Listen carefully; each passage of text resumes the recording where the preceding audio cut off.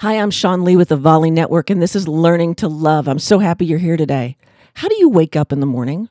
Do you jump out of bed excited and eager to face the day? Or do you roll over and grumble and nobody wants to talk to you till you've had 2 cups of coffee? You know, how you start your day determines everything else that happens in your day. That's why they have that saying, you woke up on the wrong side of the bed. So I'm going to encourage you to do this. Tomorrow morning when you wake up, don't let anyone know you're awake. Just sit there for a few minutes with your eyes closed and think about how great your life is. Find something to really appreciate, even if it's how comfortable your bed is and how soft your pillow is. Find something that you can focus on for just a minute that gives you that little extra edge before you have to open your eyes and start your day.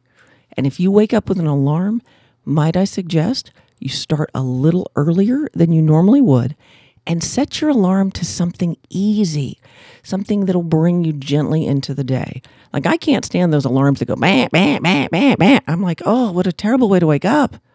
But if I can have a soft, gentle, but I promise you this, if you encourage yourself to get up early every day, to give yourself that extra time that's just between you and you are going to learn to love yourself and all of the people that live with you a whole lot more.